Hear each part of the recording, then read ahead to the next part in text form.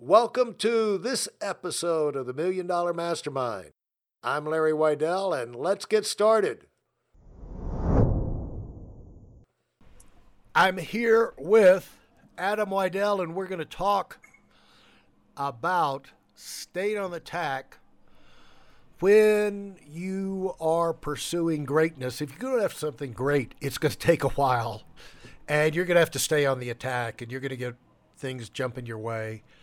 And it helps if you're organized and you've got yourself at a point where you've thought it through a little bit, what you're going to do to keep going and get where you want to go. So when things get in your way and interrupt the momentum you've got, number one thing you've got to say to yourself, I've got to keep going. I cannot, because things come out of, boogeymen jump out of behind the bushes, and then all of a sudden you start thinking about that, worrying about that. Well, here's what you got. First thing you got to say to yourself, maintain your productivity.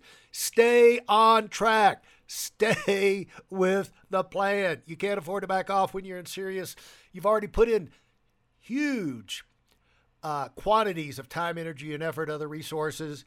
And nothing good is going to come from backing off when you're already fully invested. And productivity is, your activity is the one thing you can control. So that's why it's a great equalizer. Hard work is the key to success in winning. And according to New York Times author Phyllis Corky, the basis of productivity can be broken down and defined by three simple concepts. Here's how, three things you can do to stay on track. Trusting that the process is sometimes made in small doses.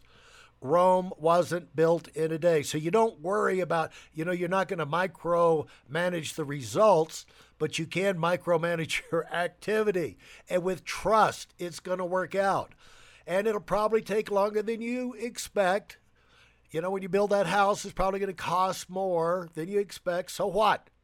You've already thrown yourself into it. It takes what it takes.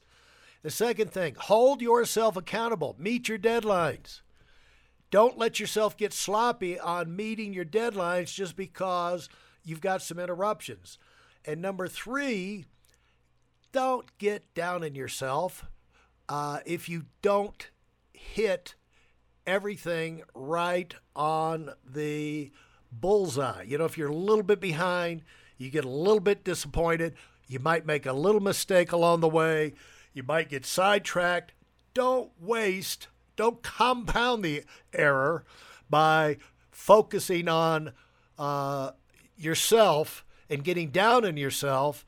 You got to just pass it off and say, not expect yourself to be perfect, and focus on what you are doing. Focus on the good things you've done, and and just let the other things slide. So Adam, do you have something to say about staying on the attack when you're pursuing greatness? And the first thing that pops up, you got to make sure you keep on moving forward. Any goal that you're going to set for yourself, you pretty much need to be obsessed with 24/7, and you need to have an end date, a day at which you are wanting to meet that goal, whether it's 30 days from now, 90 days from now, a year from now. And you pretty much need to be obsessed with it 24/7, because no matter how obsessed you are with focusing all your energy on that thing, there's always going to be things in life that come along that knock you off track. And that's fine. That's just part of life. But as long as you're obsessed, even though they might knock you off for a minute, you get right back on, keep going after it. And over the long haul, over the course of the journey, you make further and better progress towards the goal you're getting to. Because if you ever hear anybody say 100% of the time they were 100% focused on something, that's almost never true. As far as getting knocked off, life happening, bad things happening, you can't control things like that. They might be focused 100%, but you're going to have things that knock you off track, progress all the time. So as long as you're obsessed with it, by the time you get to that end date of where you wanted to meet that thing, you're either going to have met it or you'll be so much further or so much closer to where you were from when you started that you'll want to push through and make it to the very end. Yeah, this is all about feeling great about yourself and continuing to be able to feel great about yourself. And early on, I thought of this phrase. I don't know where I thought of it, or it came. Somebody told me the no regrets life. Successful people have they go through life. They're going to do things now. They're going to do it to the max degree. They just don't want to have regrets because they know a lot of things can happen to them, but they don't want to be the one that undermined all of their heart. They don't want to be the one who caused them to fail. So it's like, I may get beat, but it's not going to be my fault if there's any way I could avoid it. And Adam, when you, and again, we're not talking about, your goal of raking the leaves. We're talking about your goal of doing something great with your life. And if it's something great like that, you give it everything you've got, you stay on track, you put in the work.